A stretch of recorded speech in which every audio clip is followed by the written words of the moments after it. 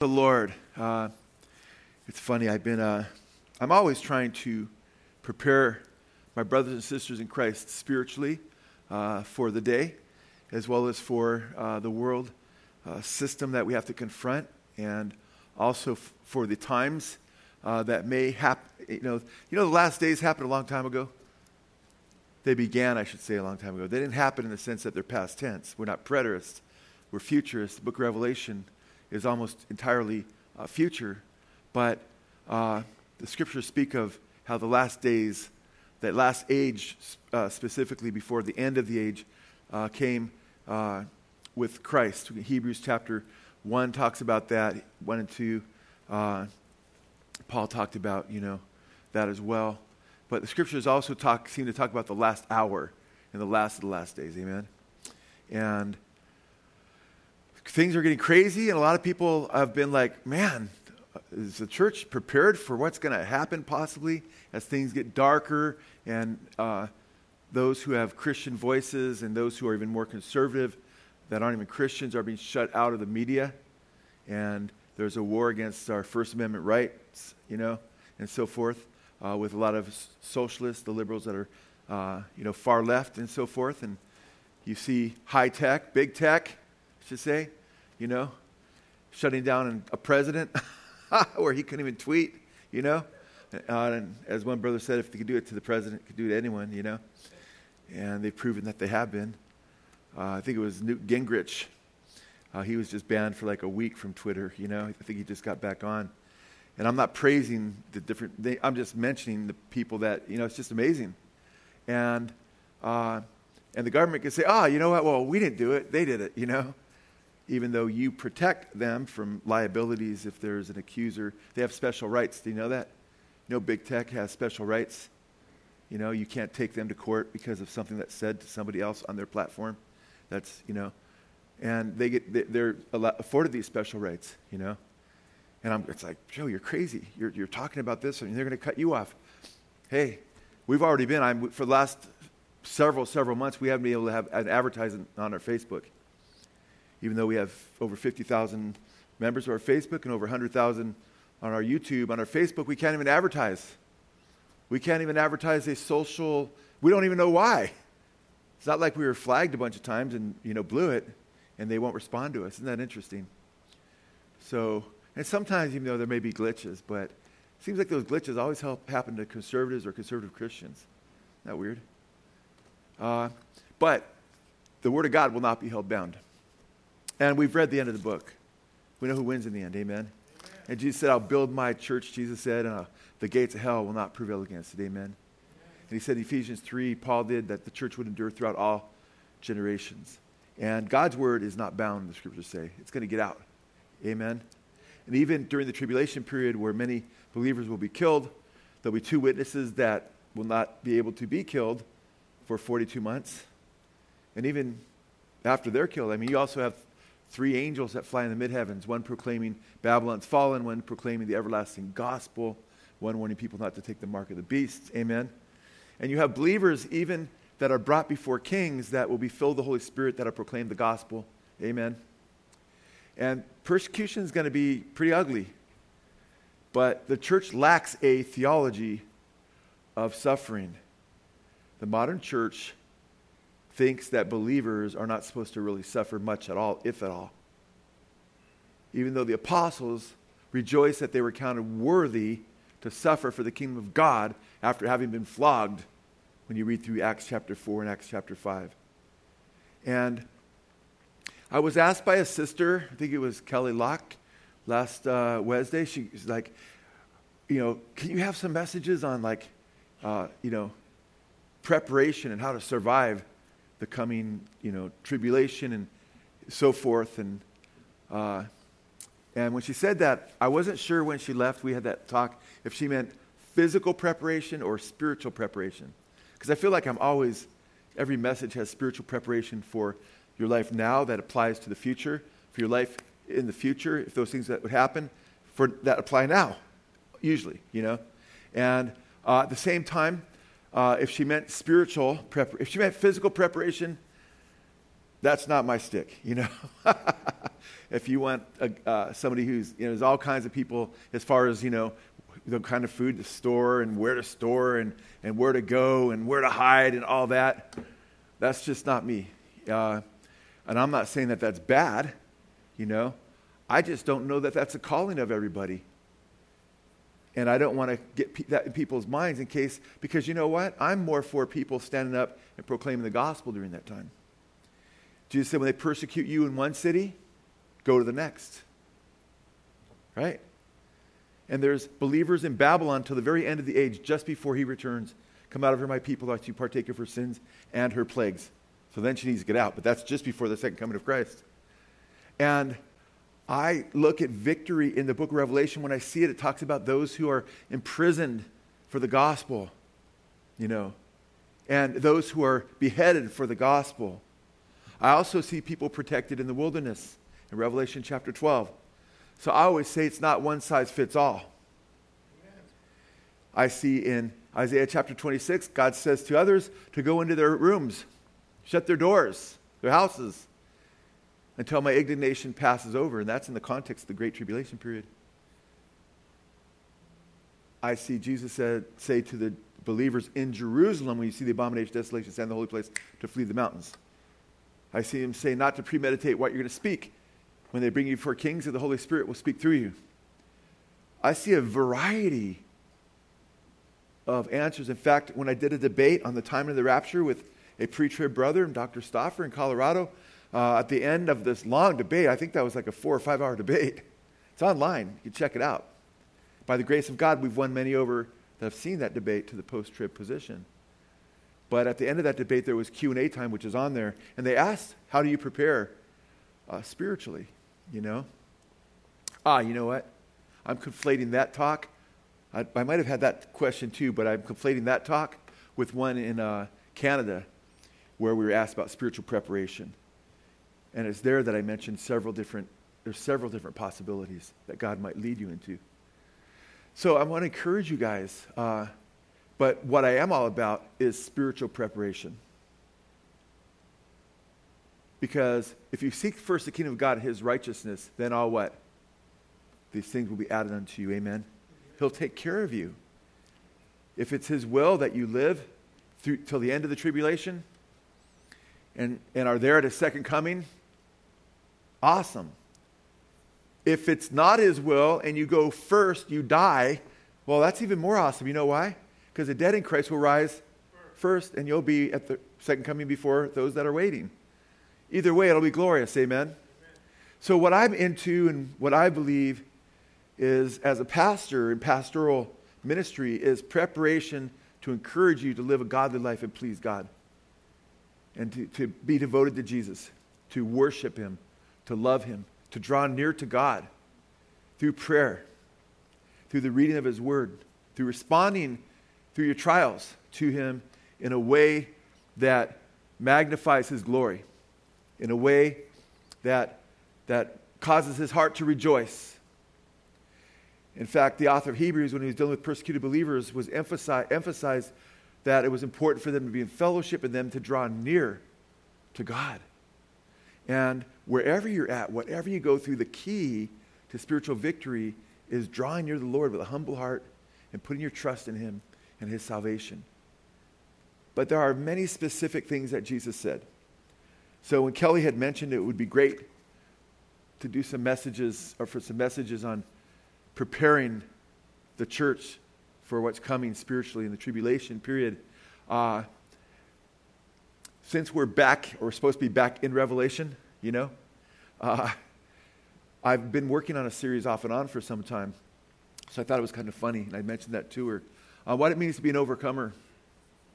What it means to be victorious, and to be victorious in spiritual warfare in the end of days.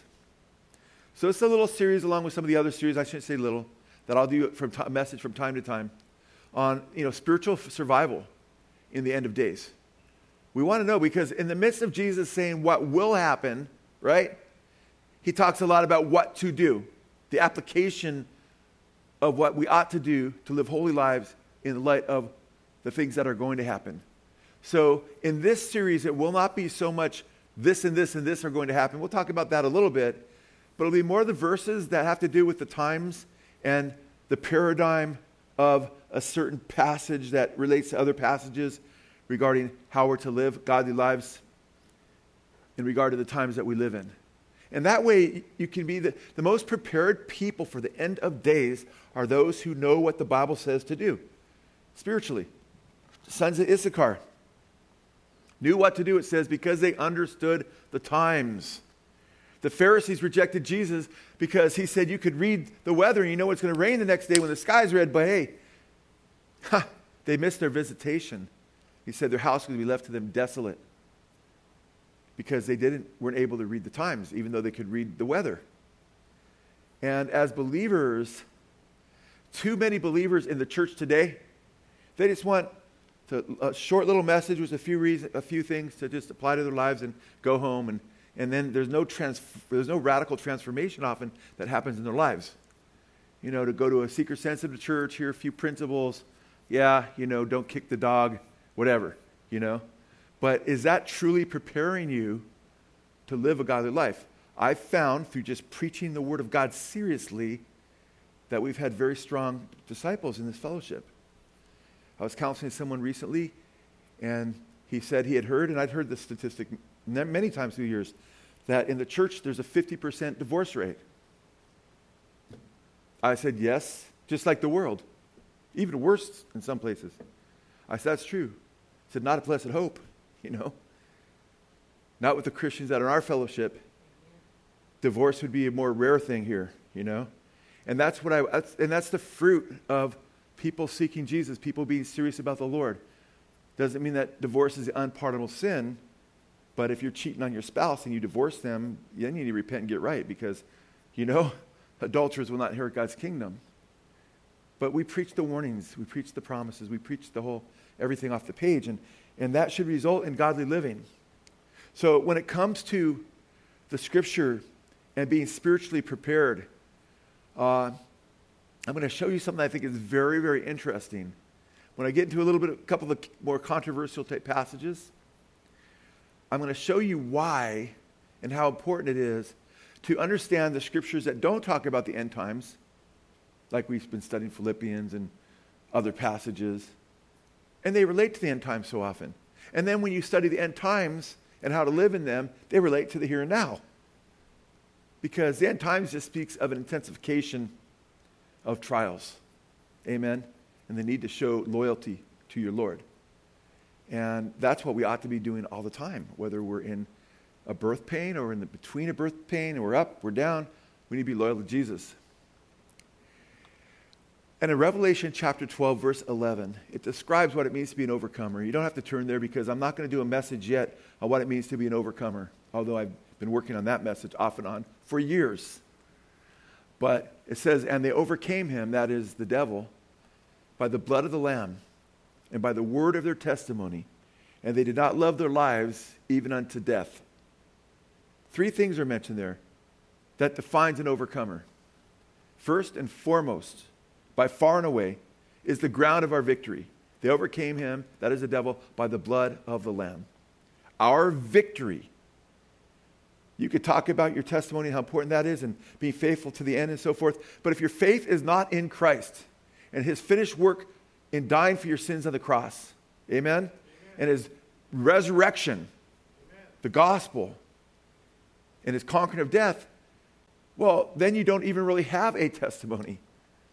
You don't even know Jesus. You have to make sure your faith is in Christ. Know that you're trusting the one who died for you and rose again. The one who promised, whoever comes to me, I won't cast them away. He's not going to cast you away if you come to him. He didn't say you can't leave him, but he says he won't cast you away. Amen? Amen. That's a beautiful promise. So you have to make sure you're trusting Jesus, the gospel. Next, and I think it's important, is the word of our testimony. See, first of all, the blood of Christ is important because without Christ, we're doomed. He saves us. His blood saves us from the wrath to come that we deserve. It saves us from sin, and it's the penalty. It saves us from death and eternal separation from God. Amen? It saves us and rescues us from the clutches and the power of the enemy. And there's debates over and over again about this is what salvation is about in the Bible. And no, this is what salvation is about. They'll write entire books and they'll battle each other. And they miss the mosaic, the beautiful complementary scriptures that the beauty of salvation is multifaceted. I've got a number of books where they argue this is what salvation is really about.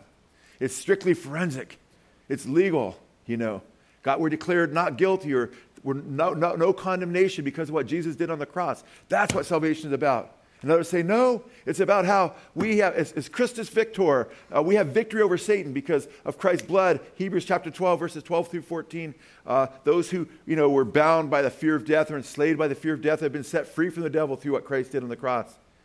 Back and forth. And it's like, wait a minute, guys. It's like a diamond. Salvation is so beautiful. There's so many aspects. Amen? Yeah, Jesus redeemed us from the curse of the law. Amen? He also set us free, And he also set us free from the enemy's hands. Amen? Those are all true. Salvation is so rich, so beautiful. So a lot of the arguing needs to be, that is. Now there's some emphasis. And there's others who de-emphasize or don't even share certain aspects of salvation. And to me, we don't get the richness of the beauty of the Lord, which inspires us to love him more and grow more. So we need to speak of all these things. So the blood of the Lamb it gives us victory over, because they overcame who? Satan. Because of the blood of the Lamb. There's victory over Satan right there. Amen? But we're also saved from the wrath to come that we deserve from God the Father because of his blood on the cross. Amen?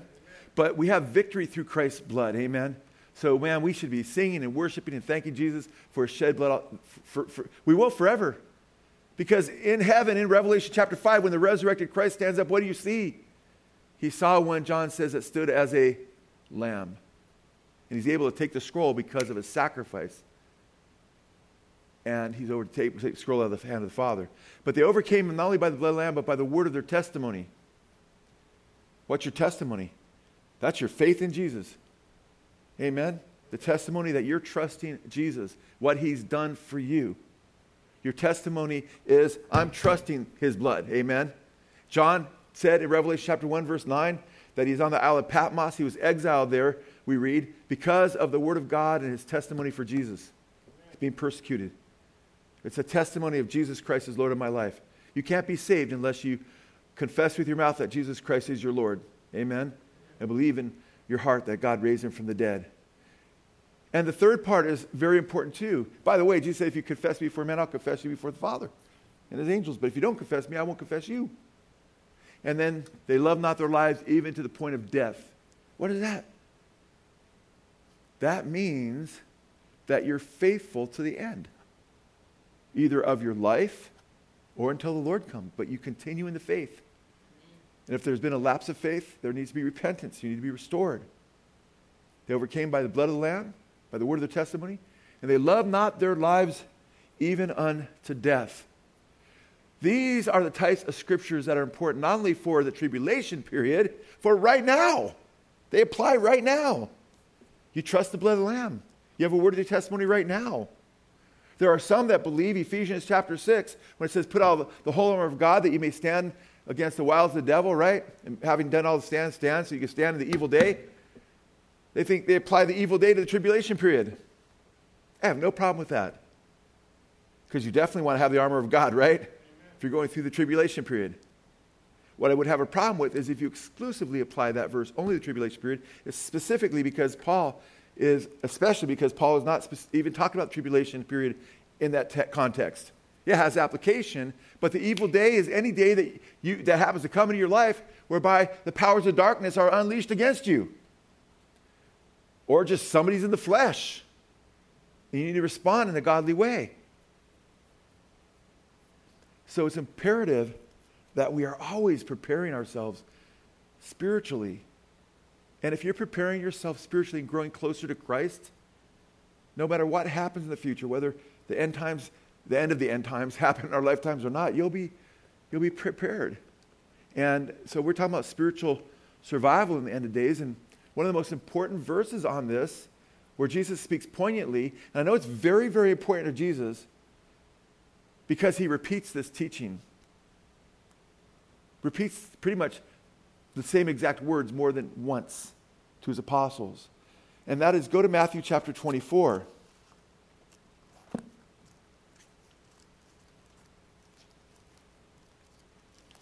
Matthew chapter 24.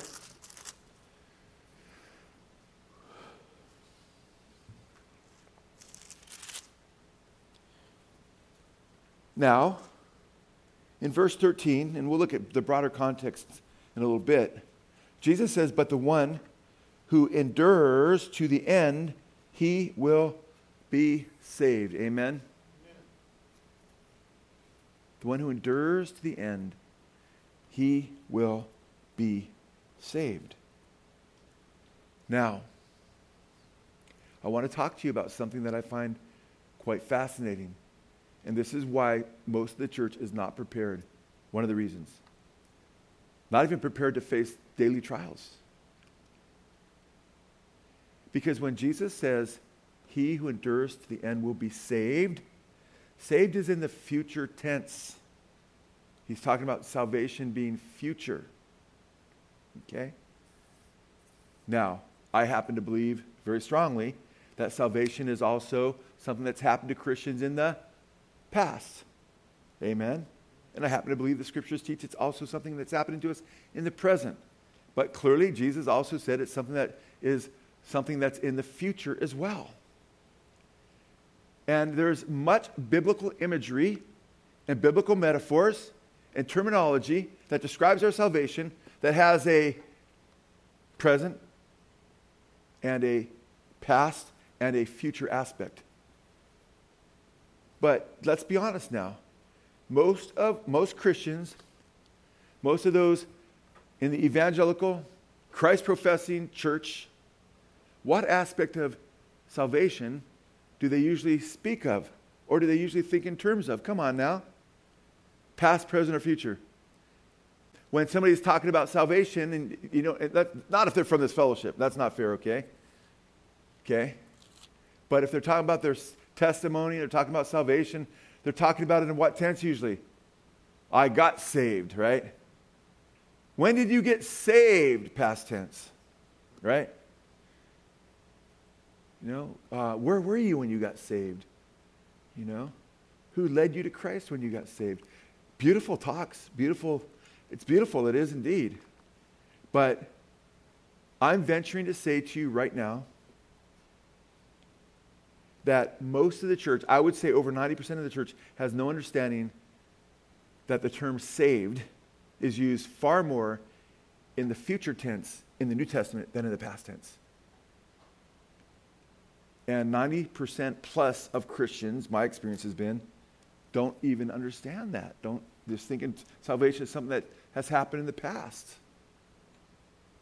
I'd say 99% or more than 99% easy of Christians have no idea that the term salvation, the term saved, is used more in the future tense than it is used in the past tense.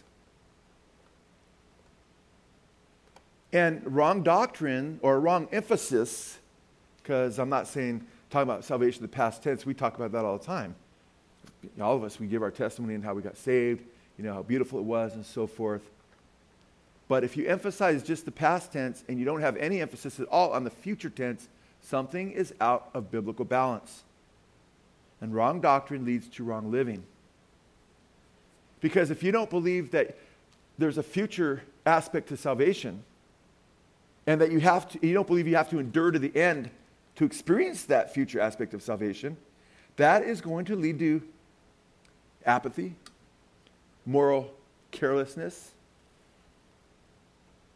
sin. It's also going to affect spiritual warfare.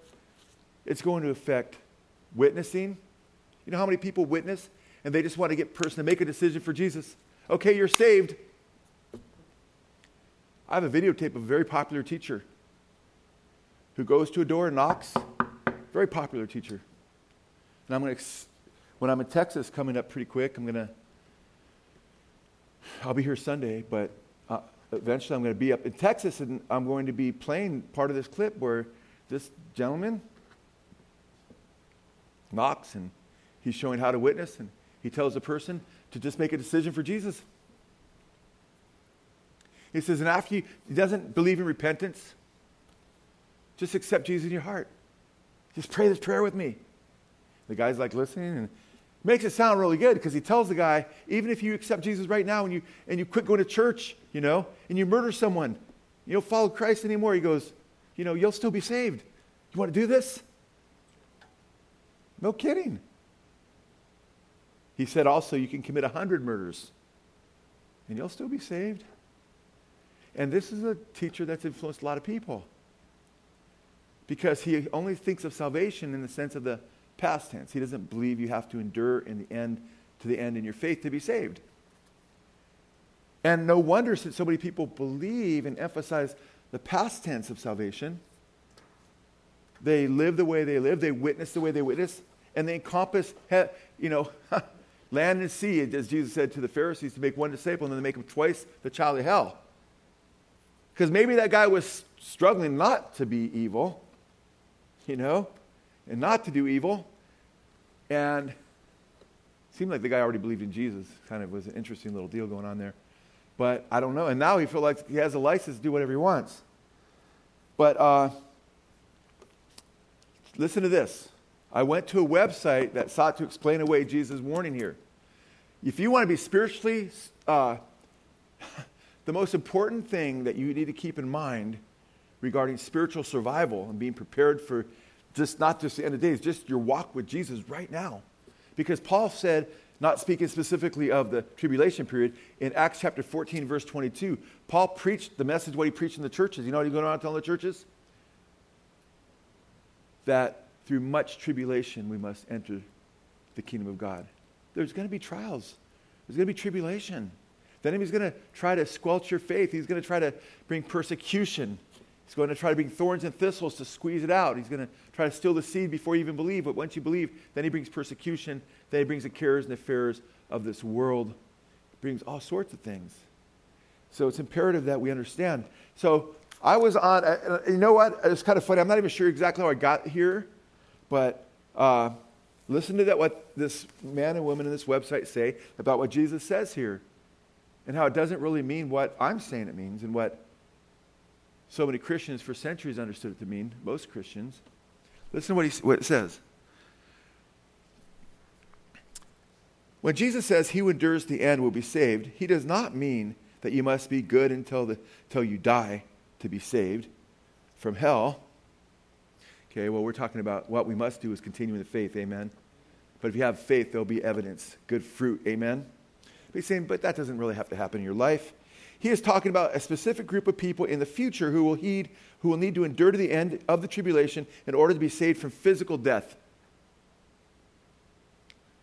So I was saying is Jesus is really talking about just, and if you endure to the end, you'll be physically alive at the end. Well, that's kind of silly. Did Jesus really have to tell him that?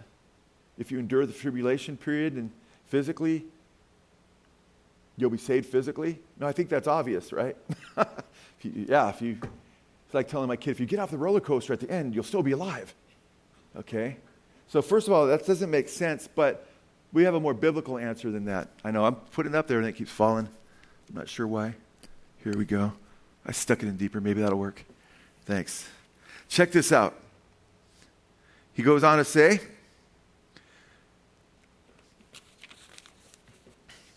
he compounds his error by saying this. It's a man and a woman wrote his article, so maybe she wrote most of it. I don't know, or he did. Understanding Matthew 24:13 is good news for several reasons. I look at it, I say it's good news because, praise the Lord, Jesus cared enough to warn us about this, amen? And praise the Lord, there's what we call final salvation, the future aspect of our salvation. Praise the Lord that he's going to come back. I say there's a lot of good news. Praise the Lord, he gave us warnings and promises on how to endure this time. But that's not what he means. Understanding 24:13 is good news for several reasons. It's good news to know that we don't need to endure to the end of the tribulation because we aren't in the tribulation. It's also good news to know that we won't even be in the tribulation. So, if you were in it, a lot of people teach you could fall away, you'll still be spiritually saved. What Jesus is talking about there is just being physically saved at the end.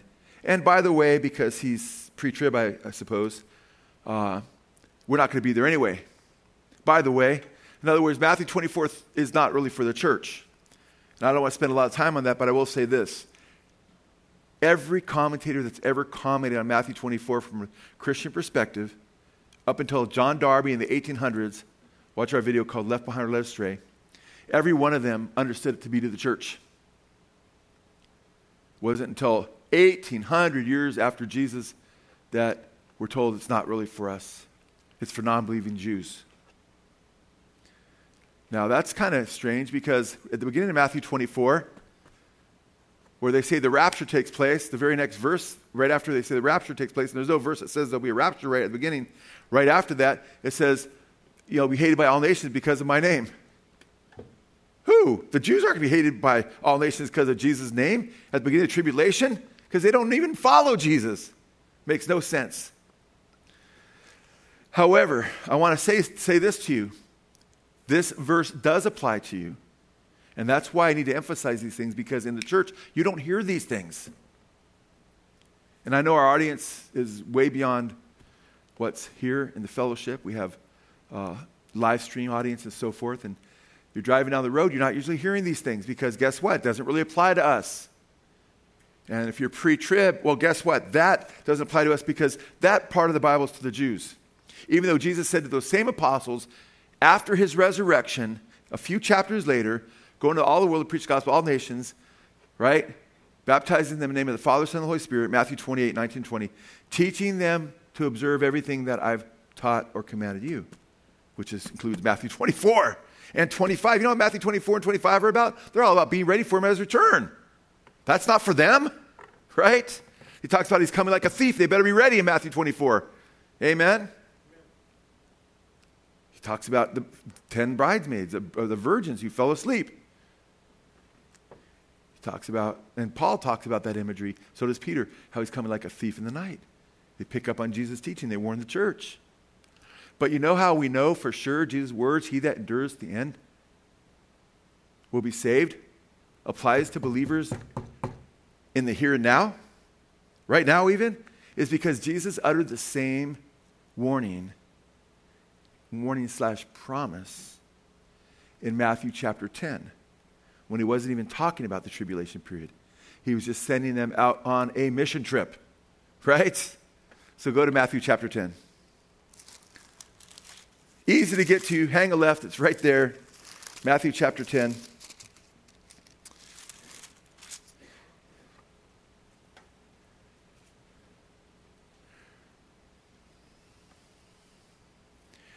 Verse 5, these 12 Jesus sent out after instructing them. That's the 12 apostles.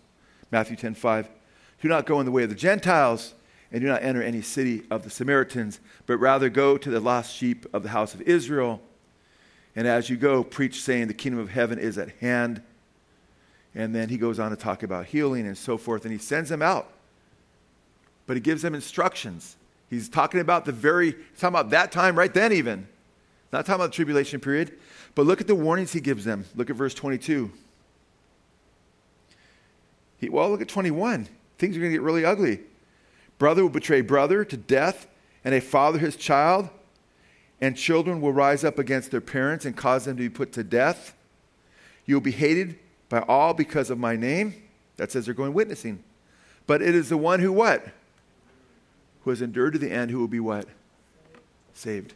Very clear. This applies to us, not just the tribulation period. That was my point. That's why whether we're talking about the warnings regarding enduring the great tribulation period or we're talking about warnings now, there's such a crossover. They apply. We need to persevere in our faith right now and not throw in the towel. And it's those who endure to the end, they shall be what? Doesn't say they were saved or they've proven that they were saved, as some want to twist it that way, as though it's just descriptive of what it means to be a believer. No, it says he who endures to the end shall be saved, future tense. Now, in fact, he makes it very clear they have to persevere. Look at verse 28. Do not fear those who kill the body, but are unable to kill the soul, but rather fear him who is able to destroy what? Both soul and body in hell. Wow. Look at verse 32 and 33. Therefore, everyone who confesses me before men, I will also confess him before my Father who is in heaven. He also says elsewhere, and the angels. But whoever denies me before men, I will also deny him before my Father who is in heaven. Wow. Think of what Jesus is saying. You're going to be radically persecuted to the point of death, but he that endures to the end, the same will be saved. That makes no sense at all if they are talking about physical life, right? Because he's talking about even being killed, right? He's not talking about being physically saved if you endure to the end, right? He's not talking about the end of a duration of time here, unless you think he's talking about living 2,000 years. Wow, you'll still be alive. No, that's not what he's talking about. He's talking about being killed before the tribulation even starts as they go on their mission trip that he's sending them on. That they'll be betrayed by family. People turn against you. Happens to happen to Christians for years and years. And the one that endures to the end will be saved. But if you confess me before men, I'll confess you before my Father who is in heaven. But if you deny me before men, I'll deny you before my Father who is in heaven. Don't fear man who can kill your body, but fear God who can destroy body and soul in hell. Very, very clear. So we're speaking here of future salvation. And the enemy would love you to believe that you do not have to endure to the end. That you do not have to persevere in your faith. You know, he'd like you to be like the hare. Oh, I got it made. Instead of the turtle who just kept going on. The Christian life is not a sprint, amen? It's not a dash up to the altar call. As this man says, just receive Christ, and you can quit church and you can, be a murderer and you'll go right to heaven. It's not a sprint, 100-yard dash up to the altar call. It's a marathon to the end of your life. Because the Bible speaks of past salvation. By grace we have been what? Saved. Past tense. Through faith. That not of ourselves is a gift of God. Not of works lest anyone should boast. Okay? We presently, I should say, have salvation. We have been saved in the past. And there are various scriptures that speak to that end. I think that's important that we appreciate that, but that's something we talk about all the time. That we have been saved. And praise God that we have been saved. Have you been saved? Have you trusted Jesus? You've been saved. But the scriptures talk about far more than past salvation. Now it's interesting. I think this is kind of interesting because not only is the church woefully lacking in their understanding of salvation, but I had several years ago, I don't know how long ago, but there was an older gentleman, and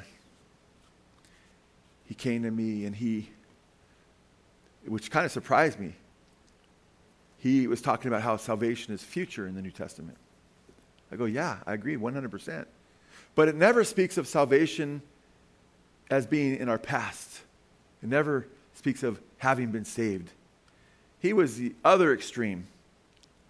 And that, by the way, Ephesians 2:5, 2:8, these are scriptures that speak, and I gave him a couple of these that speak of salvation as having taken place in our past. We've been saved if you're trusting Jesus. If you're trusting Jesus right now, you're saved. You've been saved.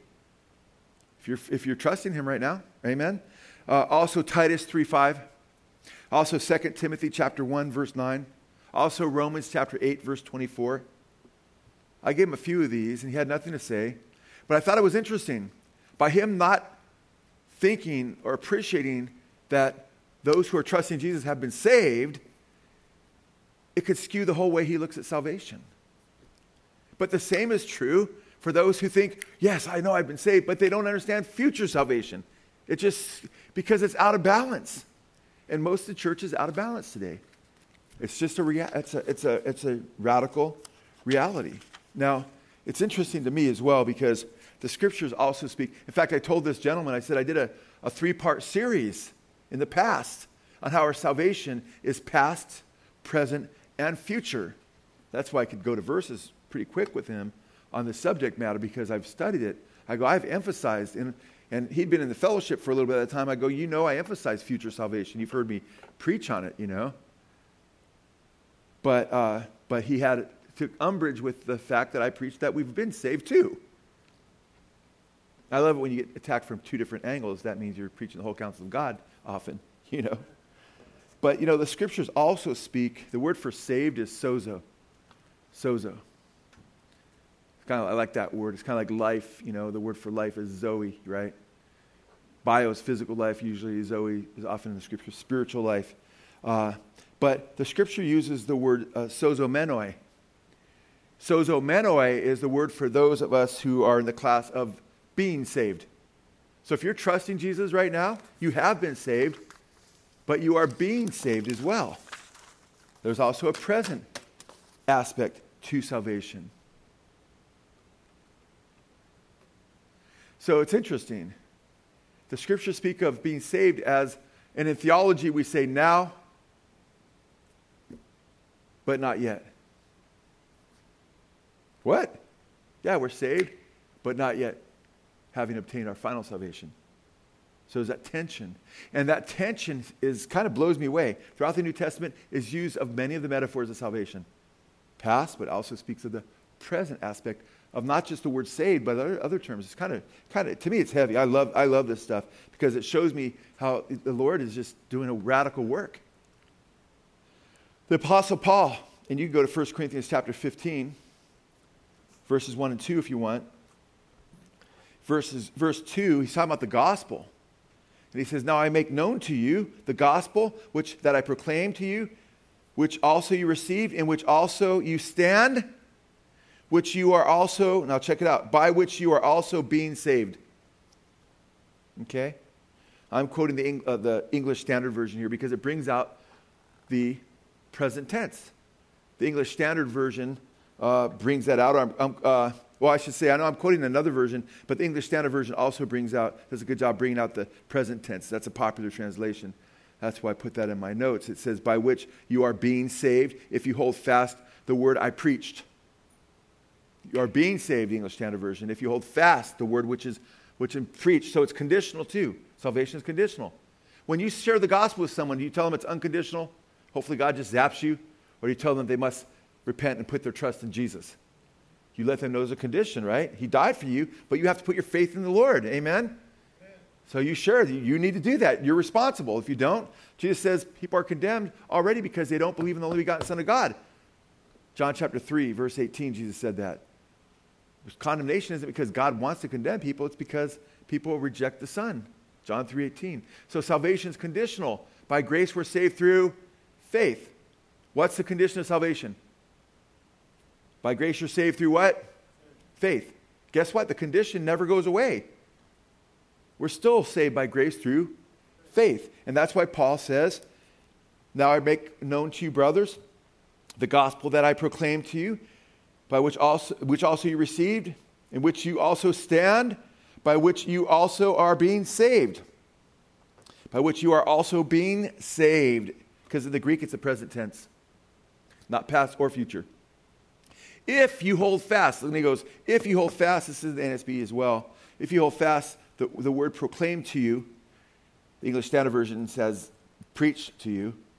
This version proclaimed to you. Otherwise, you have believed in vain. In other words, to no ultimate purpose.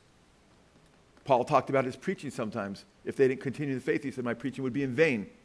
Didn't mean his preaching wasn't sincere and good and right, but it mean it didn't have an ultimate effect in the lives of those he preached to. Same exact word, by the way. Biblical scholar Robert Piccirilli. We just interviewed him on our Good Fight radio show recently. In fact, I think he was on last week or the week before. Great brother to talk to. Older gentleman. I think he's in his almost mid-80s. A sweetheart of a man in Jesus. He wrote in his commentary on 1 Corinthians chapter 15, the Corinthians are being saved by means of the gospel and can confidently expect final salvation if in fact they go on holding fast to such good news as Paul announced to them. Paul is confident that they are holding fast to the gospel. Even so, he feels it necessary to attach an exception clause. They are holding fast except for the possibility that if they are not, they placed their original faith in Christ in vain. He says their faith, but he's talking about the original faith. The reference to believing in vain reflects the real possibility of apostasy from the faith. See, in 1 Corinthians, Paul's concerned that they're going to deny the resurrection of Christ. That's a big part of 1 Corinthians 15. That some of them there are, in fact, possibly still denying that Jesus died for their sins. Paul speaks of being saved in 2 Corinthians 2:15. Those who are being saved. Again, it's in the present tense. In Philippians 2:12 and 13, Paul says, work out your salvation with fear and trembling. He didn't say work for your salvation, as some people misread it. You don't work for your salvation. We're saved by God's grace through faith. It's a gift, but we have to trust him. But work out your salvation with fear and trembling, for it's God who is at work in you to do his good will and purpose. The author of the book of Hebrews also was concerned about future salvation. In fact, go ahead and go to the book of Hebrews.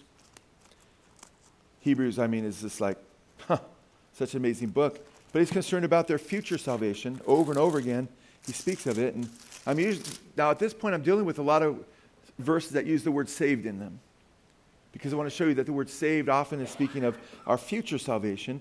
Hebrews 2, verse 1, for this reason we must pay much closer attention to what we have heard so that we do not drift away from it. Talking about the gospel. For if the word spoken through angels proved unalterable and every transgression and disobedience received a just penalty, how will we escape if we neglect so great a what? Salvation. After it was first spoken through the Lord and was confirmed to us by those who heard. God also testifying with them by signs and wonders and by various miracles, by the gifts of the Holy Spirit according to his own will. He's talking about himself. If we must pay, us, he's got to be careful too. Okay, go to Hebrews chapter 10, 26. If we go on sinning willfully, that means you just say, hey, I don't care about following Jesus anymore. I'm going to just live my own life. Doesn't mean you just fall short of God's glory and you ask for forgiveness and get right with God. But if you just live a life of rebellion and you basically turn your back on Jesus, the context of Hebrews 10, because it talks about insulting the Spirit of grace, trampling underfoot the Son of God, despising the blood of the covenant by which you were sanctified. He's warning saved people, obviously. What does he say? For if we go on sinning willfully after receiving the knowledge of the truth, there no longer remains a sacrifice for sins. There no longer what? Remains a what? Sacrifice for sins. In other words, there was sacrifice for sins, but if you turn your back on Jesus, you won't continue to be cleansed. What's going to happen? Look at verse 27. But a terrifying expectation of judgment and the fury of a fire which will consume the adversaries. Go to Hebrews 10, verse 36. A few verses later. For you have need of what? You have need of endurance. So that when you have done the will of God, you may receive what? What was promised? Not the tribulation period. Right? Salvation. Amen. Verse 37. For yet in a very little while, he who is coming will come and will not delay. Now look at verse 38. But my righteous one shall what? Live by faith. The King James, if you have the King James, the just, those who are justified. Those who have been justified by the blood of Christ. Those who have been made righteous by the blood of Christ. But my righteous one shall live by faith. And if he shrinks back, my soul has no pleasure in him. But look at verse 39. But we are not of those who what? Shrink back to destruction. But of those who what? Have faith to what? The saving of the soul. The King James has, or the NASB has the preservative of the soul, same meaning the saving of the soul. So here, there are those who do shrink back to destruction. These guys, if we back up a few verses 32 through 35, he talks about how they endured a great amount of persecutions, afflictions. Some of them were visiting people in prison. Some of them lost their homes for the faith. So he's confident that they're going to make it, but he's still concerned. Because there's those who, if my righteous one, what? Shrinks back. That's not talking about a lost person. It's about someone becoming lost after having been declared righteous. My soul will have no pleasure in him. But we're not of those who shrink back, meaning there are those who shrink back to destruction. But of them that believe unto the saving of the soul, we must continue to believe. Now, the saving of the soul, he's talking about past salvation or what? Or future? Future salvation. You get it? It says future salvation over and over and over again in the scripture. Listen to Romans chapter 13, verse 11. And Paul perhaps has the 10 virgins in mind, that story. We don't know for sure, but he definitely used a lot of Jesus' teachings. And he says in Romans 13:11, do this knowing the time that is already the hour for you to awaken from sleep. Wake up. For now, listen to this. For now, salvation is nearer to us than when we first believed. What? Is that past salvation or future? Future. Salvation is nearer to us than when we believed. As a Christian, you need to lock into the Word of God.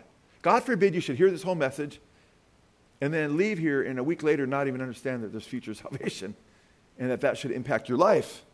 In fact, it should impact your life morally, because he goes on to say, the night is almost gone and the day is near. Therefore, let us lay aside the deeds of darkness and put on the armor of light. Let us behave properly as in the day, not in carousing and drunkenness. In other words, hey, somebody invites you to go to a party and get drunk, or to a party and it's a bunch of people just doing wicked things. Unless you're going to be a light and go witness, there's probably not going to be a lot of good that comes out of that. And you start getting drunk, then you're not putting on the armor of light. You're in the cover of darkness. You're asleep spiritually. And he's warning you in light of our salvation, our final salvation, being closer to us than when we first believed. And what is it with Christians that think that it blows me away. A lot of professing Christians think that in certain areas that they somehow have a license to be different. As though they could go to Vegas and just do evil. Or they could go to a wedding. They'd be totally against getting drunk. It's unbiblical. But after all, I'm at a wedding now. I can get drunk now because I think that's okay with Jesus because he turned water into wine. If you go to a wedding, don't get drunk, okay? Because you're sinning against the Lord. You're breaking his heart. He died for you. You're being a bad witness to people, okay? I'm just encouraging you because I've seen it happen. People that I would never expect are just like, I'm like, what in the world happened to this? Because they don't even know what's happening. They see other people drinking, they start drinking, and all of a sudden, before you know it, they're drunk, and they don't even know it. And they start saying stupid things. You're like, this is Frank? I remember one brother, I chasing him right there because he sat at my table. I said, bro, you ought not be drinking like that, man. You're getting drunk, dude. And he's like, he didn't want to talk to me about it. I was ruining his buzz, I guess, right? I'm like, you're supposed to be a Christian, you know. He got better, you know. As soon as he started driving away, I called the police on him for drunk driving. No, I'm teasing about that. But anyway, I'm just trying to encourage you guys, man. He says, let us behave properly in the day, not in carousing and drunkenness, not in sexual promiscuity and sensuality, not in strife and jealousy. Okay? He doesn't want you to be involved in sexual sin. He takes it seriously. If your right hand causes you sin, he says, cut it off. It's better to go to heaven maimed than go to hell with your whole body. Wow. Your right eye causes you sin, poke it out. Better to go to heaven blind, right? Is he talking about literally? No, because you wouldn't really be blind, right? You'd see out the other eye. And poking out an eye wouldn't stop you from lusting. It's really a heart condition. But what is Jesus saying there? Do something radical to deal with your sin. Amen? Be radical. But put on the Lord Jesus Christ and make no provision for the flesh in regard to its lust. Wow. And similar echoes of Jesus' warnings about him coming like a thief in the night, we see Paul in 1 Thessalonians chapter 5 talk about how Jesus is coming like a thief. And then he talks about future salvation again. 1 Thessalonians 5:5-9. But you, brethren, are not in darkness that day should overtake you like a thief. A lot of people think, Jesus coming like a thief in the night. Not for the believer, he isn't, because we have the signs of the times. And Paul says we're not in darkness that day would overtake us like a thief. For you are all sons of the light, sons of the day. We are not of the night nor of darkness. So then let us not sleep as others do, but let us be alert and sober. Remember the 10 virgins? They all fell asleep. They woke up, but 5 were not prepared. Their oil ran out. For those who sleep do their sleeping at night, and those who get drunk at night. He's not saying don't physically sleep. Don't misunderstand that. Okay? You go to bed at night, oh no, I can't fall asleep. That's not what Jesus is saying. It's about spiritual sleep. But since we are of the day, let us be sober, having put on the breastplate of faith and love, and listen to this, and as a helmet, the hope of salvation. When Paul talks about hope in Romans 8, he says a hope that's already attained is no longer hope. Hope of salvation speaks of future salvation. Titus, by the way, Paul speaks of the hope of salvation twice in Titus. And then listen to what he says. For God has not destined us for wrath, but for obtaining salvation through the Lord Jesus Christ. Is he talking about past salvation or future salvation? Future salvation again. We have the hope of salvation, and God's not appointed us to wrath. We're not appointed to God's wrath and judgment. Amen? Because we're appointed to obtain salvation. We look forward to it. Amen? God is good. In 1 Corinthians chapter 3, verse 12 through 15, Paul talks about ministers who they've kind of done a shoddy job with as far as their works and serving the Lord. But if they're sincere Christians, they'll still be saved in the end. But I want to ask you a question. When they're judged, and some of their works will be burned up with fire, others will stand when you go before the judgment seat of Christ. But is he talking about present or future or past salvation here? Listen to this. If anyone's work is burned up, he will suffer loss, though he himself will be saved, but only as through what? Fire. What kind of salvation is he talking about? Future salvation. The judgment at the great, and he's talking about the day of the Lord there. The day will reveal it, he says in verse, I think, 12 or 13 there. But in verse 15, he talks about how the works will be burned up, but his soul will be saved. Talking about future salvation. I'm telling you right now, the word saved is far more in the context in the future tense than the past tense. But we almost always speak of salvation in the past tense. And that's because we're not biblically balanced and we don't have a first century Christian mindset. And it kind of bugs me. It really saddens me. Jesus says in 1 Corinthians chapter 5, or I said Paul says in 1 Corinthians 5:5, there's a guy, remember that guy that's having sexual relations with his father's wife?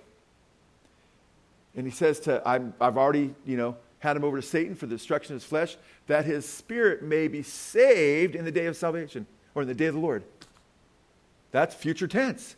And the idea is there, not that he's going to kill him so he go to heaven, as some those who turn grace into license teach, because in chapter 6 he says, don't be deceived, fornicators, adulterers, so forth, won't inherit God's kingdom.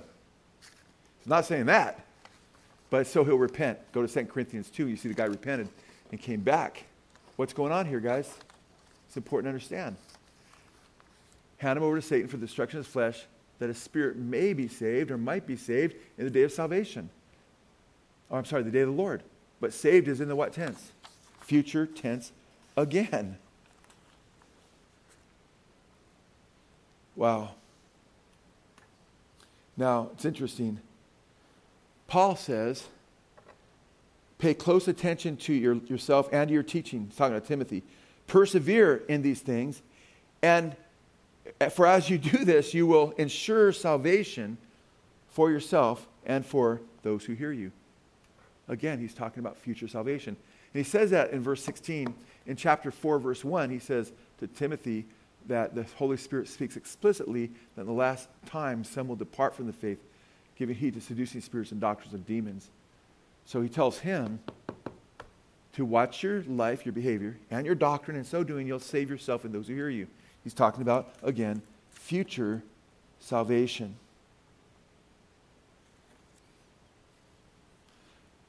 I think it's interesting. I love this commentator, B.J. Orpeza. B.J. Orpeza says regarding these verses, and this is in his book, which I have. It's a great book, Jews, Gentiles, and the Opponents of Paul. He says, quote, the ones who apostatize are not fake believers, but real Christians. The nature of their apostasy involves devoting themselves to deceitful spirits and demonic teachings. These teachings are no doubt promulgated promulgated by false teachers. Chapter 4, verses 2 through 5. Satanic spiritual forces are viewed as being the inspiration of these false teachers. And these powers are mentioned as a way to vilify the teachers. And he says a little further down, in the pastoral epistles or letters, then, final salvation is futuristic, with the real potential to have one's faith undermined, making it all the more important for these Christians to take seriously the need to endure through potential deception. So I love that commentary because he has the guts enough to say it. Paul's concerned about our future salvation. In 1 Timothy 2:15, it says, but women will be saved through childbearing if they continue in faith, love, and holiness and propriety. They'll be saved, future tense, through childbearing. Some wrongly teach that you have to have a baby for a woman to be saved. That's not what he's talking about. But a few chapters later, he talks about women who become widows and they go. If you put them on the church welfare list, they'll wax wanton against Christ. They'll deny their first faith. They'll go aside after Satan, becoming busybodies. And he's talking about saving them from getting involved in the ills of this life. And if they're chasing, if Eve would have had Cain and Abel first and she was chasing them around, she might not have been talking to the serpent, right? So it's all important for all of us, male and female, to be busy with the things that the Lord has called us to, amen? And you can have the gift of singleness, but the idea is making sure you're devoted first and foremost to Jesus. And those verses are in 1 Timothy 5:11 through 15. Listen to 2 Timothy chapter 2. You can go there if you want. 2 Timothy chapter 2, verses 10 through 13. And by the way, 1 and 2 Timothy, the book of Hebrews, 1 and 2 Peter, these whole books emphasize future salvation over and over again. In 2 Timothy 2, 10 through 13, he says, therefore I endure everything for the sake of the elect. Paul endures everything. He's talking about going through some really heavy trials, being chained, imprisoned, and I endure these things for the sake of the elect. Now, Paul, according to I. Howard Marshall, one of my favorite scholars, he's been dead for a few years now, he mentions that the term elect is, and I found this to be true, is when it's talking about salvation and used of believers, it's only ever used of those who are Christians, okay? It's not used of imaginary people, even though God knows who will come to him and who will not. In 2 Timothy 2, 10 through 13, therefore, Paul says, I endure everything for the sake of the elect, that they also may what? Obtain the salvation that is in Christ Jesus with eternal glory. Talking about future salvation. He endures because he wants the elect to obtain a future salvation. I have Paul's heartbeat, man. Hopefully you do too. He's concerned about their future salvation. He constantly warned the church. And he goes on to say it's a faithful saying, that if we've died with him, we will reign with him. That if we deny him, he will deny us. Why is he warned like that? Because he wants them to obtain their final salvation. That's why. And if we're faithless, he remains faithful, for he cannot deny himself. And if we deny him and we're faithless in denying him, he's faithful to deny us. Why? Because he cannot deny himself. He has to keep his promises and the warnings. Now, Paul says in 2 Timothy 4:18, the Lord shall free me from every evil work and shall save me to his heavenly kingdom. I love that. 2 Timothy 4:18. Save me for his eternal kingdom. Future salvation again. He says that because a few verses later, in chapter 4, verses 7 and 8, he says, I have fought the good fight.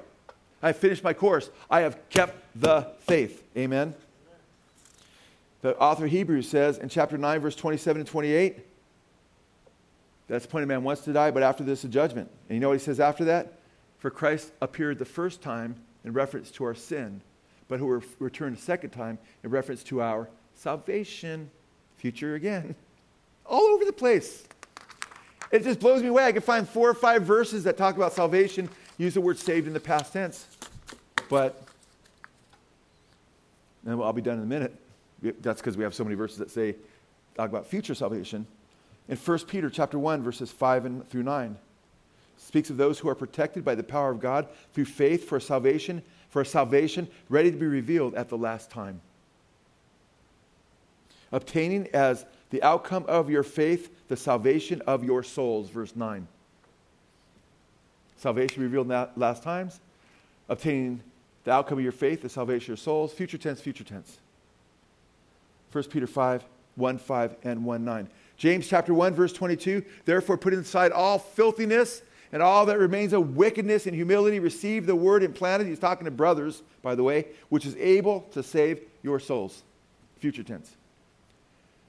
Well, what if someone's received the word, then they go astray? Brethren, if any of you turn from the faith and one converts it back, the very last two verses of James, which many scholars believe are the main verses in the book of James because they believe he's summing up his message. Brethren, if any of you turn away from the faith or the truth, remember the truth? Receive the engrafted word, the truth. It's able to save your souls. James 1:21, James 5:19-20. Now, brethren, if any of you turn away from the truth and one converts him back, he'll save a soul. He'll save a soul. He'll save a soul from death and hide a multitude of sins. Future salvation again. So, it's just imperative that you and I understand that there's three aspects of salvation. We've been saved, we're being saved, and we shall be saved. Are there conditions of salvation? Yes or no? Yes. Yeah. Do we just go up to people and say, I hope God saves you someday? No, we say you got to put your trust in Jesus. Amen? If you tell somebody that they must put their trust in Jesus to be saved, are you teaching a works-based gospel? Yes or no? No. Then why, if you tell somebody they must continue to put their trust in Jesus, would that in any way be a works-based gospel? That would just be the pleading of the devil, trying to get you not to preach the truth that they need to persevere in their faith to obtain final salvation. So brothers and sisters, when we talk about salvation, let's remember there's three aspects. Amen? And you know what I didn't have time for today? Didn't have time for it. There's all these beautiful, radical metaphors that are used for salvation, past and future. And I've been working on it off and on for years, actually, but a lot of time today because I was specifically focused on it. And I couldn't get to those. And I scrapped them. I didn't bring them with me. I had like 11 pages of notes only, and I had like way more. Aren't you glad? Because I think we have had enough. But if somebody comes up to you and say, hey, somebody said that there's a future aspect of salvation. Is that true? Do you have the right answer? Can you go to any scriptures? I want to have a few people just quickly. Just, you don't have to quote it right, but just reference one of the scriptures I referenced for future salvation. Anyone you want. What's that? Hebrews 10:29. Ooh, Hebrews 10. Yeah. Especially 38 and 39, right? That's right. That's really good. 10, 38, 39, 10, 26 through 29, because you mentioned 29 as well. Amen. We persevere unto the saving of our souls, right? Anybody else? Come on, please. What's that? Amen. Exact quote right there. But that only has to do with the tribulation period, don't you see? And that means you'll live at the end if you endure the tribulation period. Matthew 10. Praise the Lord, Nick. Because Wendy, I don't know if because you guys came in a few minutes after we started, but I was showing how they try to get around that. But in Matthew 10, it says the same thing, when it's not talking about the tribulation period even. Oh, by the way, let me say this. When it says that in Matthew chapter 24, it's the second time Jesus said he enters and will be saved. It's in the context, too, of spiritual deception. Many will be deceived. Many will fall away. Amen. The love of many will grow cold, right? He that endures the end will be saved. It has a spiritual application. It's not talking about your physical life in that context either. One more. Those are good ones, guys. Praise the Lord. I'm going to call on somebody. No, you can't keep going. One more, though, from you. You're bailing people out. 2 Corinthians, amen, I'm teasing you. I was going to call my wife, so. Teasing, baby. Anybody have one more, maybe? And if you wrote it down, you can look and cheat. God gives us open book tests. Isn't that great? It's not cheating. He's great. If we get the wrong. What's that? Salvation is a Trinity. Yep, there's three aspects. That's good, Jimmy. It's really neat. One more verse. Gerald.